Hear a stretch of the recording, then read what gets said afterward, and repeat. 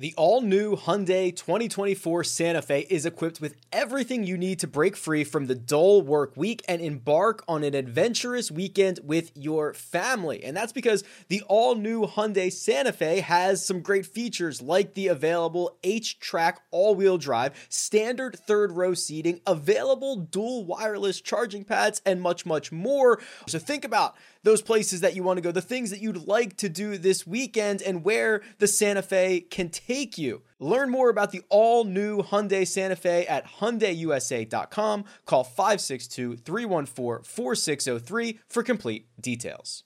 What's up, guys? Rick here. Before we jump into the episode, wanted to let you know you can win some swag here. That's right. Stay tuned to the end of the show. Figure out how you can get your hands on some sweet swag in the mail. But we're going to break down the 2006 WGC match play. That's right. It's the Tiger Woods Stephen Ames debacle. Get ready for it. Here we go.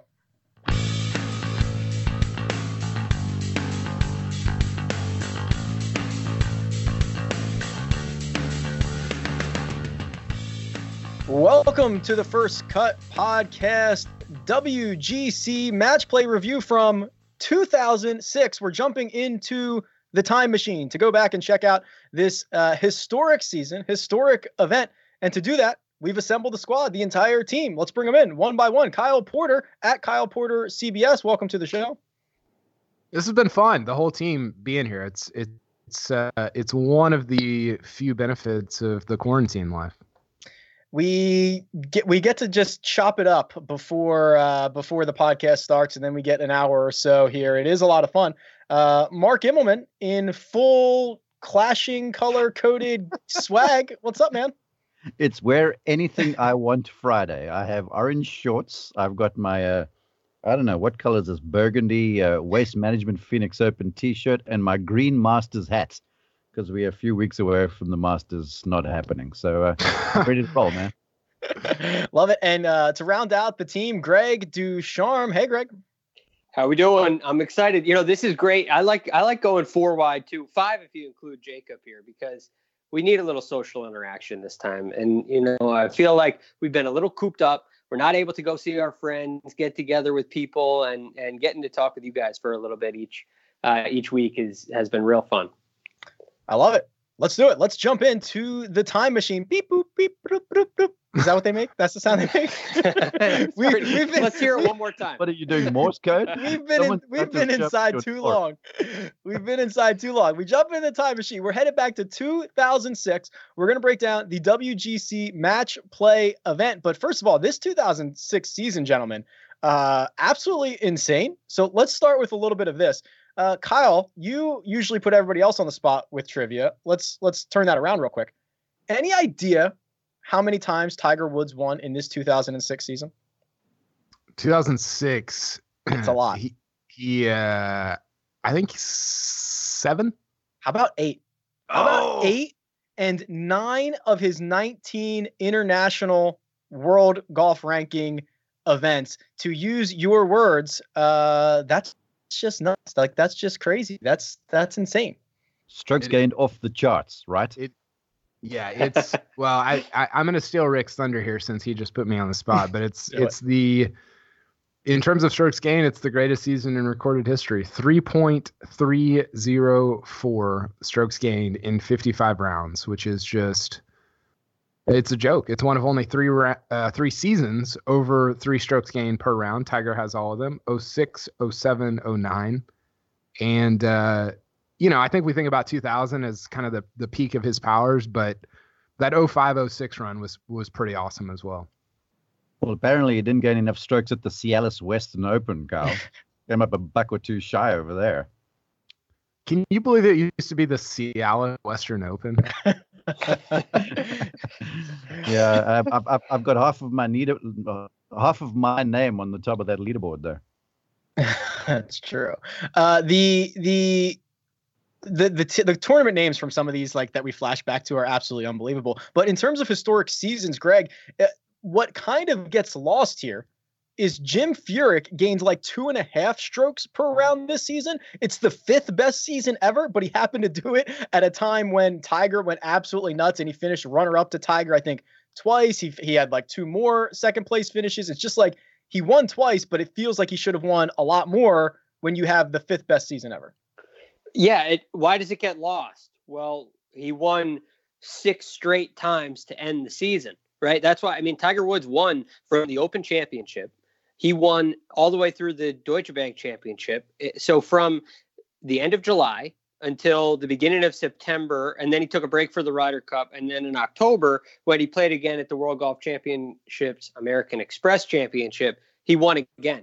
He didn't lose an event in that time period. It was ridiculous. It's one of the best seasons ever. And sorry, Jim, like, nice playing, but this is because he won in 2008. He won his first event as well. So 6 wins in a row. It's second to Byron Nelson in 1945, which that we all remember, that was the World War II time period. So that record is kind of questionable of 11. But anyway, yeah. Whoa. Sorry. Are you calling into question Byron Nelson's records here? No, I'm not calling them into question. I'm just saying there's an asterisk next to him. There's a big asterisk next to him. What Tiger did, Tiger winning 7 events in a row here, He's is digging his more hole. impressive to me Take the shovel away from him. than Byron Nelson. I agree. I'm giving him a hard time. By the way, we need Sorry Jim to be our new podcast intro. Sorry Jim. I'm just looking through this list of winners in 06 and get some of these names. Joe Durant, Troy Madison, DJ Trahan, Eric Axley, Ben Curtis twice, okay? Wow. Corey Pavin, John Rollins. Hey, the Rockets in there. JJ Henry, Carl Purple Pedersen. Yeah, Tim Herron, who's on the Champions Tour now. Chris Couch wins down in New Orleans. I mean, how's this? Rod Pampling, Stephen Ames. Well, Stephen Ames got drilled. We'll talk about that. But Chad Campbell. How's the list of some of these winners? Kirk Triplett in Tucson. Cool stuff. Yeah, Stephen Ames goes and wins the Players' Championship. He is a key character in this episode. Also will be Jeff Ogilvy, who won the U.S. Open. He'll be a key character in this episode. Greg, you mentioned it. Tiger won the Open Championship and the PGA Championship. And Kyle, this was Phil's second green jacket, his 29th career victory at Augusta. Yeah, it was. It was because he went 04, 06, and then 10 were his three green jackets there. I can't get over. I'm looking at Tiger's.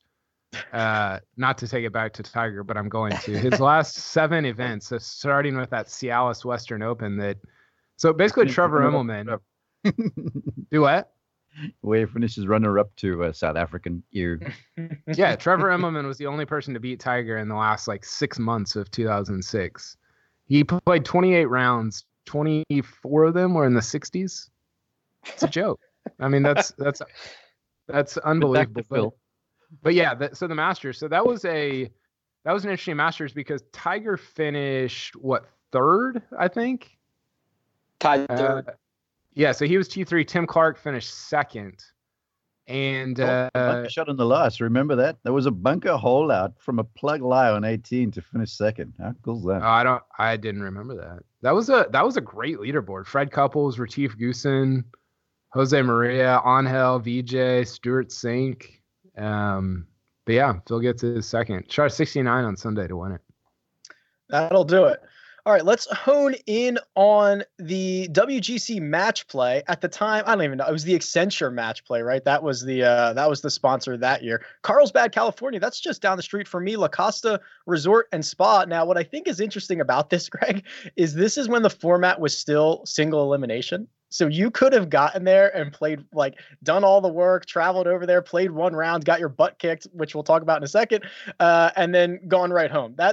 It's no surprise that they changed this to the group play match, because I can't imagine a lot of players and golfers wanted to play 1 round and be sent packing. Right, especially if it's a World Golf Championship in that format. So there are a lot of players from around the world. If you're coming from, if you're an Asian tour player, it's a long flight for a round of golf on a nice golf course. It's a really long flight. So a little bit difficult. Some of the players weren't necessarily a fan of that. That's why Stephen Ames got into the field.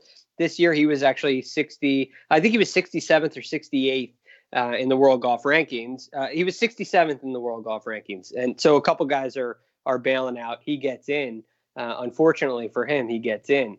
So yeah, it was an interesting Gets out format. quickly. Personally, I liked it. I like the format. It's a kind of cutthroat, this cut and dry, win or go home attitude, which during this time of year is nice. The only problem is, well, players don't really want to play, and you can lose your stars so easily. I think I'm with Greg. I think majors should be played this way. You start playing on Monday, and they just start eliminating people. It'd be sick. It would be insane. How would you eliminate them? Just like cut out the bottom 20 people, 20 golfers every day until you get there. Yeah. Well, So we'll I've start had with people that play slowly, right, Kyle? yeah. Once done, you're out. I've had this theory that the FedEx Cup playoffs should actually be like, you don't eliminate people after tournaments, you eliminate them after rounds. So if you start with 125, 10 should be knocked off after the first round of the Northern Trust or whatever the first tournament is. Then 10 more after the second round. It would be so intense. Yeah. Every round would be intense. First round stuff would be intense. So could in your theory, could the leader of the tournament get knocked out in the third round if they shot 75 on Saturday? Yeah. I mean, Camila Viegas would shoot like 64 and then be out of the FedEx Cup by Saturday. Well, along these lines, you talk about Ames getting into this match play because of a few withdrawals. There was conversation after he was knocked out so quickly. It was on a Wednesday. He could have made the trip across and played the alternate event teeing off Thursday. Tiger knocked him wow.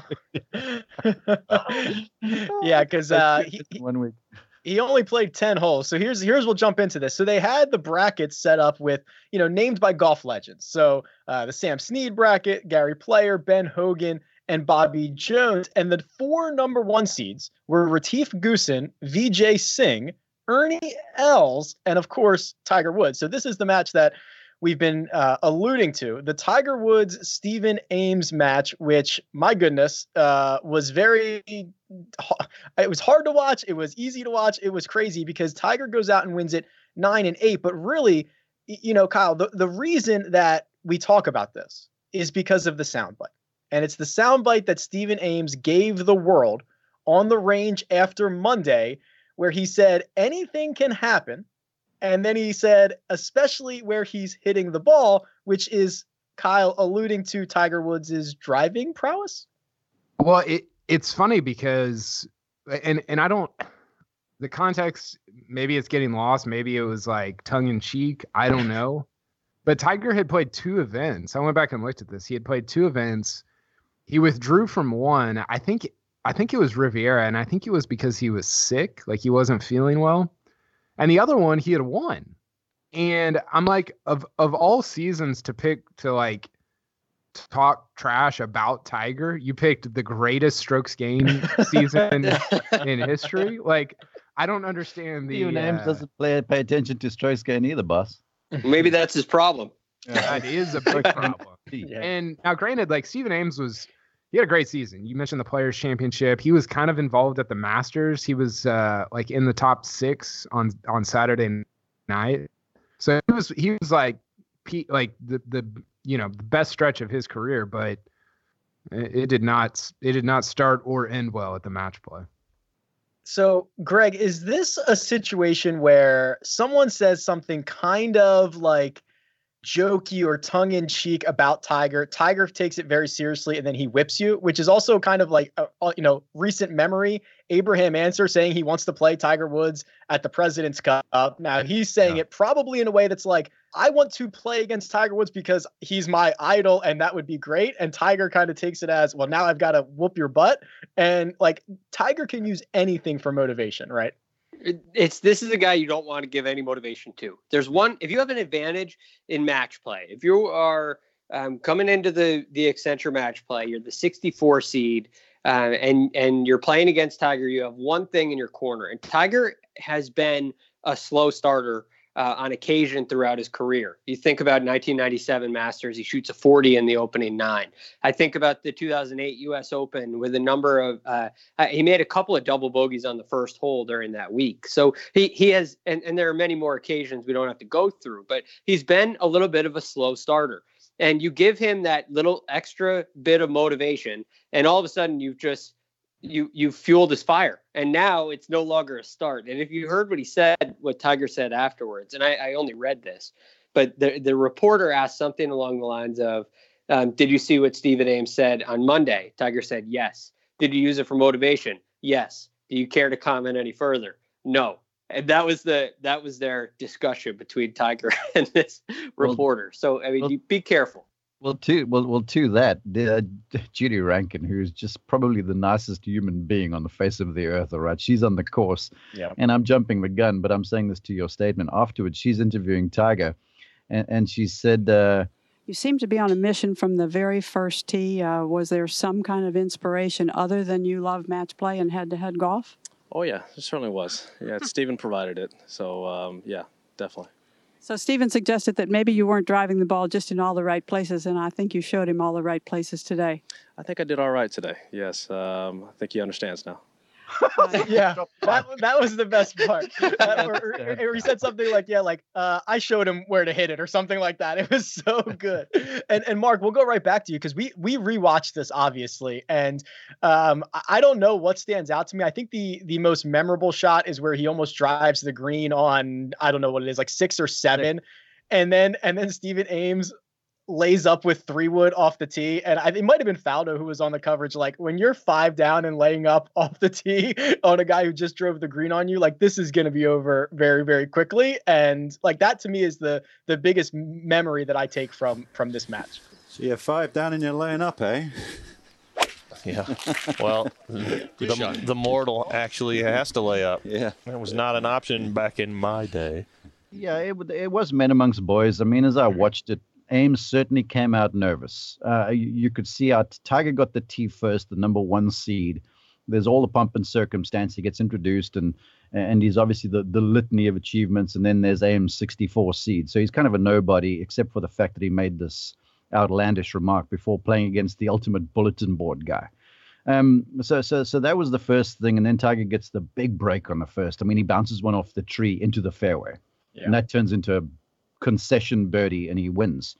There were a number of great shots. That driver on 6 was incredible, but for me, the driver that he hit off the deck on the 8th hole, 284 yards over water, and at this stage he's 7 up. All right. You see, 285 off the tee, and Judy, second shot, same length. Yeah, 284, and it is a long way though. A pretty sizable wind back in his face. And that's driver? That's that big old driver, 8 degrees aloft, a beautiful looking shot. And Sasquatch from the short grass. And there in 2. How do you hit an 8-degree driver that high off the ground? So this was worth to say, get some, all right? Because I've got gears you can't. And then after that, he hits it just up in the throat of the green and hits this spinny little pitch that dances in there to about 3 feet. So effectively going, Stephen, I hit it way longer than you. I've got touch around the greens like a pickpocket. Get you some, all right? And the next thing is 8 up through 8. And I was watching this, and I've got to pitch this to you guys. Is there a better putter on Poania greens like in ever than Tiger Woods? Because some of those putts that he made were just they didn't just go in; they went into the heart of the hole. I think maybe Hideki is a better putter on Poana. Yeah, definitely Hideki, actually. Now, I got to say this. I mean, and you just said it, but if you're 7 up and you're going driver off the deck, that's drop the hammer. That is that should be a felony because you are committing that's like, no matter where you hit it or what happens, if you're going driver off the deck 7 up, the other guy should be like, that guy is really upset with me because that's what that represents.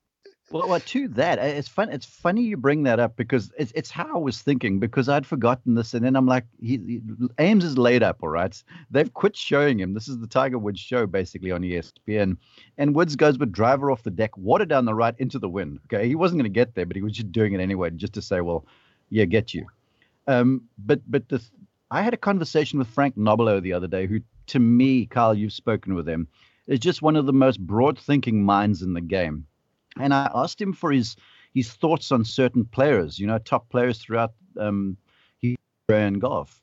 And so I said, what's the take on Tiger Woods? And Frank Nobilo's comment was, he is always going forward. He never looks back. And like he said that when he was cantering to the victory at his first Masters, he said to the interviewer afterwards, I can't remember who it was, he goes, I just kept on saying to myself, just keep going, just finish the job. And so Nobilo saying that, I saw some of it with Tiger, but I still think there was a little bit of a finger in the Stephen Ames face there with driver off the deck. Wait, so when you were talking to Frank Nobilo the other day and you asked him what he just generally thinks about Tiger Woods? Well, I said, what's the lesson to learn from Tiger? And he said, he just never lives in the past. Everything about him is just always now and on and now and on. And he'll hit a bad shot and he'll get irate about it. But the next thing, he's into the next shot, and it's like it's the only thing that ever exists to him, basically, was Nobilo's take. I remember this reminds me of a story I've heard of Tiger when he and Elin were very new. They were newlyweds, just basically married, and Tiger won a tournament. And I mean, I can't remember which one exactly he won, but he's won a few of them. He's won a few. And so he wins, and she says, well, that's great. And she wants to throw a party. And he apparently, the story goes, he scoffs at her and says, a party? I'm supposed to win. We're not throwing a party. And that was the end of it. And that kind of says the same thing to what you just said, Mark. It's like, okay, he's holding the trophy, thinking about what he's got to do to get ready for the next tournament he's playing in. Thinking about what he's got to do for he's always moving forward, and he doesn't really, except for this past 2019, which I guess in today's day and age, in the future now, because it's 2006. But that's basically what you get out of Tiger Woods. You're not getting celebration, except for 44-year-old Tiger Woods. So I went back and read his pre-match play transcript on ASAP Sports. I don't know what you say there, because I have no life and I just like reading transcripts. And he was talking about going skiing with, I guess, his family with Elin. I didn't know where you're going with that Elin story, by the way, Greg. And he said, he got asked the question, when you go out and do other things, he said, the interviewer said, are you a 5 handicap skier? And he goes, I'm single digits, which of course. And then he said, when you go out and do other things, do you find yourself competing? And Tiger said, here's the quote, always, always, always. Life is not fun unless you're competing and trying to do something. And so 2 things there. One, I think that sort of alludes to what Mark said Frank Nobilo was talking about, of always moving forward. And 2, it's kind of hard to imagine 2020 Tiger saying that quote. You know, I think that he is, I don't know him. I don't know how much he has changed, but I don't think we would hear that from him in 2020. And I don't know if that represents an actual change in his life or, you know, something else. I have no idea. But that quote just kind of stuck out to me as like, oh, that's how Tiger used to be. Yeah, that's awesome. I do feel like we've gotten different versions of Tiger over the years, and it's funny, Mark, when I got the text, okay, 2006 match play, we're going to talk about the Tiger Woods Stephen Ames match. I was like, oh yeah, Tiger won that match play. He did not win this match play. He actually got bounced in the 3rd round by Chad Campbell, who went on to lose to Tom Lehman in the next round. But like, now Tiger is so, like, I just assume he's won a golf tournament until someone tells me otherwise at this point. Yeah, absolutely. But the truth of the match play, when it was still this one and done format, he was knocked out a few years by Nick O'Hearn in the first round, 64 seed. So he had a funny sort of a record in there.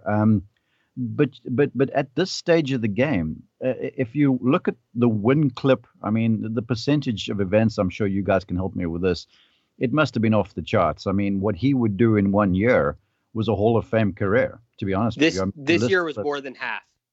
He played 15 events, he won 8. That's absolutely insanity. That is insanity, Greg. I cannot comprehend this. Having been in the stable, as Jordan Spieth says, there's the first Spieth reference. As Jordan Spieth says, I've been in players' teams, and just one victory is an achievement, and one victory is worth celebrating, to your Tiger Woods anecdote. But what he's done there in one season, to your question, record, it's like Hall of Fame stuff. And he's done this for multiple years. And as you ask the question, and as I consider all of this, it just reminds me how fortunate we as a generation have been to have been able to watch this entire thing unfold on television. Because before then, the Byron Nelsons, the Ben Hogans, this sort of crowd of the world, the Sneeds, even Nicholas and Player and such, you didn't get to see all of the golf. But we watched Tiger Woods, one of the greatest sporting virtuosos, like almost shot for shot his entire career. And what a joy that has been. I was bored the other day, so I went through Tiger Woods. He has won Tour Player of the Year 11 separate times. If you remove those 11 seasons entirely from his resume, he is still ranked number 25 on the all-time money list, which is ahead of Justin Thomas. It's ahead of Henrik Stenson, Paul Casey, someone like Ryan Moore, who's been around for a long time. So it is literally like historic Hall of Fame stuff, even if you remove his 11 best seasons. He's absolutely nuts. You need to send me the stuff that you come out with, man. I need your help here. Do your own research, Mark. I hire people for that. Kyle, you available? I think you can't afford it. You can't afford it. I can't afford you. It's a really fine line creating workout clothes that are great in the gym and workout clothes that are also great to look at outside the gym. And Vuori has threaded that needle. They are designed to work out in, but they don't look like it. They don't feel like it. And it's incredibly comfortable stuff, whether you are running, training, swimming, doing yoga, running errands, lounging around the house. It really doesn't matter. These are versatile clothes. You'll find me often in the men's Sunday Performance jogger because I like the jogger situation that goes on down at the bottom, but they're very comfortable. They've got a little bit of a shorter inseam, so they're not as bulky as other pants or other joggers that I have seen out there, and I've really enjoyed how they work both in and out of the gym. So now here's what you can do for our listeners. First-time purchasers are getting 20% off. All you have to do is go to vuori.com/first. That's VUORI.com/first. Again, not only will you receive 20% off your first order, but enjoy free shipping on any U.S. orders over $75. And here's my favorite part, free returns. Yeah, go check it out. vuori.com/first and discover the versatility of Vuori clothing. Take your business further with the smart and flexible American Express Business Gold Card. You can earn 4 times points on your top 2 eligible spending categories every month, like transit, U.S. restaurants, and gas stations. That's the powerful backing of American Express.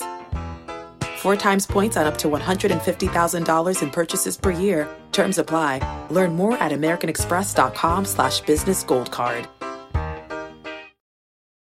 All right, so let's actually look at the winner of this event. So the final 4 of this 2006 match play was Tom Lehman, Jeff Ogilvy, Davis Love III, and Zach Johnson.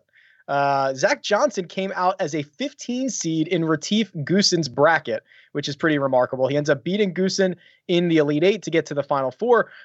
Kyle, this is Jeff Ogilvy is going to end up winning this. It was his first World Golf Championship, and he actually set a record. 129 holes he played during the tournament, which is the most of anyone in an 8-year history of the event. The guy was constantly in overtime or in a playoff situation. Really impressive stuff by Ogilvy here. Yeah, it was. And I think for a while, he was the only guy, I think until the last couple of years, that had multiple, I think he's got 3 WGCs, and Tiger obviously has 18. But for a while, I think he was in second in terms of WGC wins behind Tiger. This, by the way, the Sweet 16 here is just incredible. Like some of the names, Zach Johnson beat Shingo Katayama 4-3 to get to the Elite 8. Shingo Katayama beat Colin Montgomery 3-2, which is crazy. So yeah, it's kind of it's a little bit of a throwback. Padraig Harrington and Davis Love III played. Phil Mickelson and David Howell. But yeah, I think Ogilvy, I don't know. I think that people now know him obviously for some of his architecture stuff and just that he's always got like really good stuff to say about what's going on in golf. But he was such a good player and probably an underrated one historically. The one match that I saw in the second round was John Daly versus Phil Mickelson, which I would have paid a lot of money to see. That would have been a good one. But you're right, Kyle. I mean, this Jeff Ogilvy character is awesome. And Greg, I was trying to see, was like, oh my God, 129 holes over 5 days. He's probably going to be tired. He's probably going to, this might affect him for the rest of the year. Well, he takes 1 week off and he finishes second the next time he tees it up at the Honda Classic. We already know he goes on to win the U.S. Open later in the year. This was a really good year for Ogilvy, in terms of not only history, but backing up this match play run.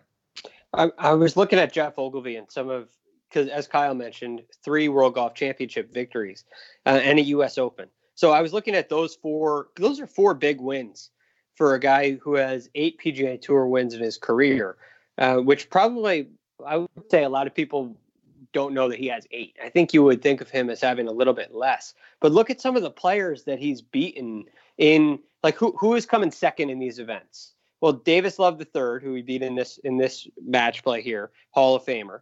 You got in 2006, second place was Phil Mickelson, Jim Furyk, sorry Jim, and Colin Montgomery. Okay, so 3 Hall of Fame players there. Then 2008 Cadillac champion. In 2008, the Cadillac Championship. Jim Furyk, Retief Goosen, Vijay Singh. 3 more Hall of Famers, and then he won the match play again, beating Paul Casey. So I mean, he has taken down some big time players in some big time fields. It's really impressive. This is an impressive week for him. You forgot about the best player that he beat in the 2009 Mercedes-Benz Championship. He took down Anthony Kim by 6. Wow. He beat him by 6. AK. Yeah. You think that's what put AK on his injury leave? On tilt? I don't know. Better career, Justin Thomas or Jeff Ogilvy? Man. Right now? I think you'd have to say Justin Thomas. Right? I mean, JT's got 12 wins. And a tour one major? championship. He's got a FedEx Cup. He's got a major. He's only 26, which helps. Jeff Ogilvy, 1 major, 8 wins. Multiple World Golf Championships. So how do you rate the World Golf Championships? I guess that's really the question there. Are we counting FedEx Cup points, Carl? No, we're not. I think World Golf Championships. The guys. If you ask a PGA Tour player, you give them a calendar and you say, circle the important events. They'll go majors, players, World Golf Championships, Memorial, Arnold Palmer, those sorts of events. And then they'll mix in 1 or 2 others because of arrangements with the tour. So you ask the players and they will say World Golf Championships are up there. I think Ogilvy's had a better career. I'm with you there. I think so globally too. I mean, he's a global player. We just talking PGA Tour. Yeah, he's won around the world, and he's a fascinating guy. He's one of the great golf savants to me. And you talk of that U.S. Open win. You know, he was sort of not much of the story. It was all about Phil and Monty coming down the stretch there, and all of a sudden he chips in from off the green. I think it was 16 maybe or 17. I think it was 17. And then that up and down he had from short of the green was just downright sexy. I mean, that pitch shot he hit off those tight lies under that pressure to about 6 feet above the hole and then makes it. It for me is one of the great shots of all time. And I've known him since he came out on the European Tour as a young player. So a little while thereafter, I asked him about it. To me, he goes, I hit that shot reluctantly. And I'm like, what do you mean? He goes, throughout my career, I always used to stick the leading edge of the wedge into the ground. And my longtime coach, Dale Lynch, said to me, you're going to have to learn to hit proper pitch shots if you want to win big events. And Ogilvy's like, what do you mean? And he goes, you can't play front edge down too fast around a major championship green. So throughout his time then learning, he would hit shots with just one hand, his right hand and a lob wedge, just learning to release this club face, learning not to tug on the handle so hard with his lead side. Lo and behold, the biggest shot of his career was one that Dale Lynch, his longtime coach, almost forced him to learn. And I think that is one of the coolest stories about Jeff and how he was open-minded enough to go about making a change because someone believed it was necessary.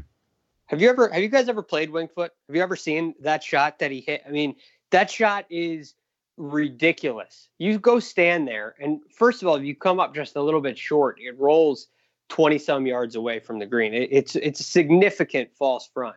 And you're basically standing down there looking at a wall. You're looking at a wall. And as firm and fast as those greens are, you really can't leave it short. I guess you could putt it, but there's no chance you're going to get it close. I mean, the difficulty of that shot is, I would say, a 10. I would say a 10 out of 10. And that little nipper he hit, Mark, I'm with you. I think that shot is way underrated when it comes to shots on the 72nd hole of the major championship. Well, that underrated word you just used, Greg, really stands out to me when I just look over Jeff Ogilvy's career. I mean, I'm filing through this and I'm like, oh my gosh, yeah, four straight years from 2006 to 2009. He ended the year inside the top 15 in the world. He got as high as number 3 in the world. We talked about the major victory. We talked about the WGC stuff. Like if we're talking about like most underrated players of the last, I don't know, 15 or 20 years, like I feel like Ogilvy doesn't get enough shine.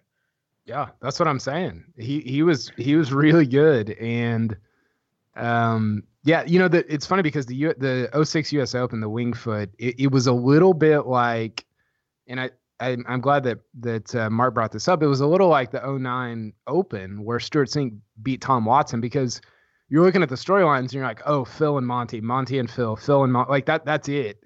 And then all of a sudden Jeff Ogilvy's raising the trophy and you're like, well, wait a second, like that wasn't, supposed to happen. So I think he missed a little bit in terms of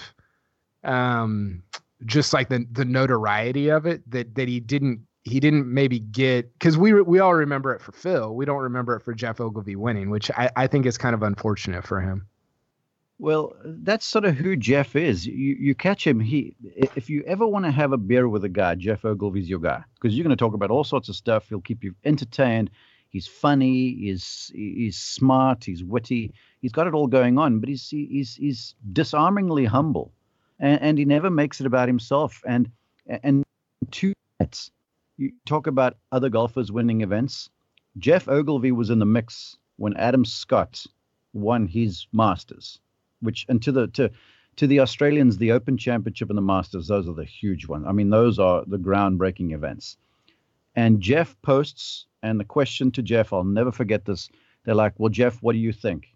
And he goes, this is not about me right now. He goes, I'm actually going to go out there and pull for my boy Scotty because I want to see him pull this off. And this is a guy who's got a shot to win the Masters. He's posted, all right? And it was playing difficult. And all he was saying was like, I'm pulling for Adam in the situation. I want to go and watch. Thanks very much. Let's talk about Adam Scott really quickly, because he won the Tour Championship in 2006, which was his only win of the year. It was his 4th professional win. Greg, it's 2020. And Adam Scott is back into the top 10 of the world golf rankings. He's ranked number 6. So we flash back 14 years, and we are still talking about a guy who is ranked top 10 in the world right now. Like, what does that say about longevity for some of these names that we're seeing as we flip through these old tournaments? It's refreshing to see. It's really nice to see in Adam Scott. I think Adam Scott's 39 years old now, if I just off the top of my head. Yeah, he's 39 years old. So I think Adam Scott still has a solid, 5 or 6 years of winning golf ahead of him. He's found something with the putter. I think the anchor band, which is something that happened after this, kind of in between these time periods, had a big effect on Adam, and he seems to have figured that out. And you combine a golf swing like his with the kind of the way that he composes himself, the way that his personality in general, I think is very, very good for championship golf. And I do think you still have another, let's just say it's 2026. I still think Adam Scott can be a contender, and we may have a conversation of this. We're talking about maybe a 20-year run in between these two. And this 2006, this is a Tour Championship win. He had already won the Players Championship in 2004. So it had been a career that started before this. So, yeah, it's a long career that I believe will continue. I need to clean up something I was talking about Ogilvy and when Adam won. I had my Masters mixed up. It wasn't that, but there was a situation when Jeff came off and he's like, I'm going to go and pull for my boy. And along the Adam Scott lines, to that question, he's in great shape. Adam has got a strange way about him where he lives a very public life, very privately. He's the kind of guy, when he shows up on PGA Tour premises, everyone wants to see him, but no one knows what's going on. Like, nobody knew he had gotten married. Then all of a sudden that news filtered out. And then all of a sudden he's got one child. Now he's got two. And so he's been able to manage the entire thing throughout his career so well. But couple, fantastic body, in great shape, and that golf swing of his, I'm not surprised he's had the longevity that he has. All right, let's put a bow on this 2006 PGA Tour season. And Kyle, we'll bring it full circle here, because here's another stat that kind of illustrates how good both Tiger Woods and Jim Furyk were in this 2006 season. You look at the money list. Between Tiger Woods and Jim Furyk, they earned combined about $17 million, which would have been more than like the next, I don't know, quick napkin math, 4 or 5 guys combined. So this really was historic for Tiger, historic for Jim Furyk, and we don't usually see seasons like this. How many FedEx Cup points did they have, though? not readily available. No, you're right. It was, and I've posted the graph of Tiger's season on Twitter before, and it's just like, you almost just laugh out loud, because it feels like when you look at that, you're like, it just feels like it was 50 years ago, not 14 years ago. It's crazy that somebody, if that happened today, we would be just catatonic. We would be beside ourselves about somebody winning 6 tournaments in a row. Not to mention some of the quotes that came out of the Accenture match play stuff. So yeah, it was it's incredible to look back on, and sorry Jim was really good that season as well. So I talked about this with Kip Henley the other day, just about how Ernie, we look at the Tiger vortex and you see what was lost to it. And to me, it's mostly Ernie Els, winning tournaments and doing stuff. But I think Furyk's in that as well. And obviously Mickelson, but Furyk was somebody who, he wasn't as good as Mickelson or Els, probably, definitely, but he was up there. And I think you have to include him in the people who lost a chunk of whatever wins or, world ranking, whatever you want to talk about, FedEx Cup points, if you're talking to Mark, because of Tiger's existence. So, look, Tiger's existence, we on the Mark podcast have Tiger Woods to thank. He golf was popular. He just took golf to the stratosphere, and because of Woods, everyone wants to be involved in golf. Kids, I watch them wanting to play. Because of Woods, everyone wants to switch on social media, read the newspapers, whatever you do to find out what Tiger Woods has done, and us in the broadcast element of it are fortunate that Tiger Woods is around, because with him, with him winning that event at the Zozo Championship late last year, that put the PGA Tour in a very good negotiating position to ink what is another tremendous deal for the television rights for golf broadcast for the next, through 2030. For posterity, I want to note that Mark, on a match play recap, twice mentioned Adam Scott's body and his workout for really no apparent reason. Man Crush Friday. By the way, I think it was 11 that you were talking about, 2011 Masters. Jeff Ogilvy finished top 10. Adam Scott finished T2 behind your other boy, Charles Schwartzel. There you go. I knew it was one. It would have been a way cooler story if Adam had won that Masters. But I was at that Masters as a let me get this right, patron, and I was sitting on 16, and Adam Scott almost made an ace on 16 that year. And whenever I think he ended up making a 2 there, and he made the 2, and I'm like, Adam Scott's definitely winning this tournament. Mm-hmm. And then he didn't, because Schwartzel birdied the last 4 holes, which by the way, I turned that on. My wife and I were just sitting around the other night, and I'm like, you know what I'm going to do? I'm going to fire up the 2011 final round of the Masters. The Rory stuff is tough to watch. It is, it's a tough scene. You know what? There's spots around that golf course that everyone goes to go and see. You know, you go to Bubba's spot from the right side of 10 where you hook that wedge on the green in the playoff against Louis. You go to Phil's spot there in the trees on the right on 13 where he hit the 6-iron on the green, makes eagle. And people go and have a look where Rory drove it on 10 as well against the cabins there. And it's out of play. I mean, if you stand on the tee, you couldn't fathom that someone, you know, could pull that shot so bad and then get such a bad break. But where he was that was wicked, that triple bogey. And then the whole thing just melted down from there. Whenever I played Augusta in BD, I was where Rory was on 10. It was not good. Intentionally or unintentionally? Oh, definitely unintentionally. I mean, I wanted to see what the lie looked like. I'm trying to hit that big, hook down the, get it to run down the fairway. And I mean, it certainly hooked. It was just a little bit too much. Overcooked it, they called it. Yeah, so Cal was popping by the cabins there to get a transfusion on the way down the 10th hole. I think there's some of that too. I love a good transfusion. But I got an interesting thing here that I found in about 2006. Comeback Player of the Year was Steve Stricker. Now, Steve Stricker also won the Comeback Player of the Year in 2007. How does that happen? It's the craziest thing that's ever happened in golf. Yeah, how is it even possible? I don't understand it. I have no answer. I literally have no idea how you can win Comeback Player of the Year 2 years in a row. Well, guys just not reading the ballot properly and just like marking X's on pieces of paper. I mean, how far do you have to come back to be he must have been way down there in 2005. you come halfway back and then you come another half back and you came back so well it's worth 2.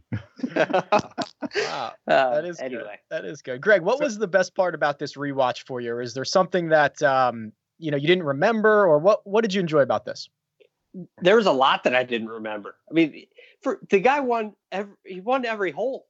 The thing is, I can't. Part of me said that Stephen Ames had a rough go of it, and that's true. But Tiger also at one point made 7 birdies in 8 holes. He only played 10, so he went on an absolute tear. It was so fun to watch the dominance, right? The drive he hit on number 6. Not a lot of Stephen Ames laid up, not because he was afraid to hit drive. It was a mandatory layup that they're saying on the coverage. He doesn't have the shot Tiger hit. So you just saw this physical dominance portrayed that, I mean, the Tiger we've been watching recently is basically doing it through tact. He's not dominating anybody physically. So to see that again, it was kind of just a real pleasant reminder.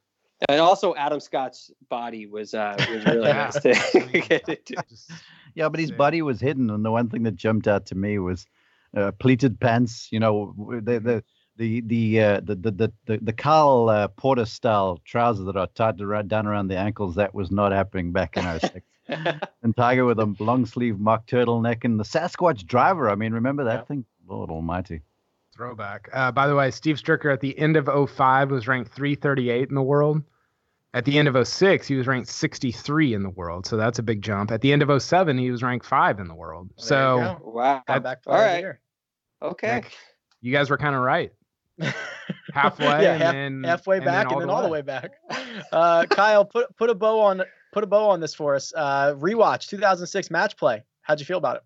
Well, it should have been, what was it? It was I don't want to get this wrong. That'd be embarrassing. 9-8, right? Yeah. Should have been 10-8. He should have got an extra hole for the club twirl on 5. Yeah, that's when, it was over before that, but when he does that, it's really over. Well, that looks right at it. You can tell when he twirls that club that he likes it. Oh. Not again, Tiger. Goodness. But when he does that, it's really over, man. Yeah, it's just like... You can just pack it up. We'll see you next year. Love it. Gentlemen, that'll do it for this episode of The First Cut. I thank you. That is Greg Ducharme at The Real GFD. It's Mark Immelman at Mark_Immelman. It's Kyle Porter at Kyle Porter CBS. And how about this? Something a little new here. Listen to The First Cut podcast via your smart speakers. That's right. Ask Alexa or your Google Home to play the First Cut Golf podcast. It's 2020, people. We're making moves. Also, if you want to suggest a tournament for us to flash back to on a Friday, you can do so and you can win some swag. Make sure you rate, review, and subscribe to the podcast. Leave a review. Let us know what tournament you want us to flash back to. If we use it on the show, we will send you some goodies in the mail, which is always much appreciated. All right, gentlemen, that'll do it. We'll see you next time.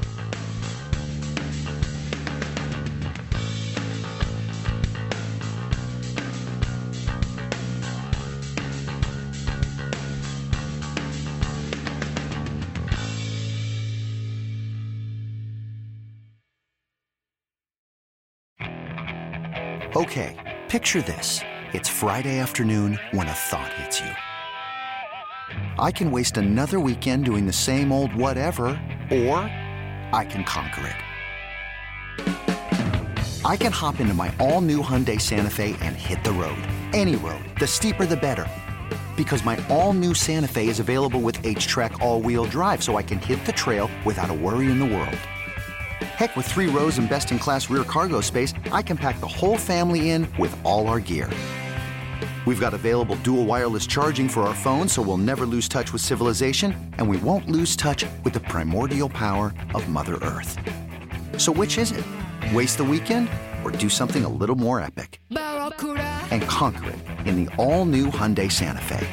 Visit HyundaiUSA.com or call 562-314-4603 for more details. Hyundai, there's joy in every journey.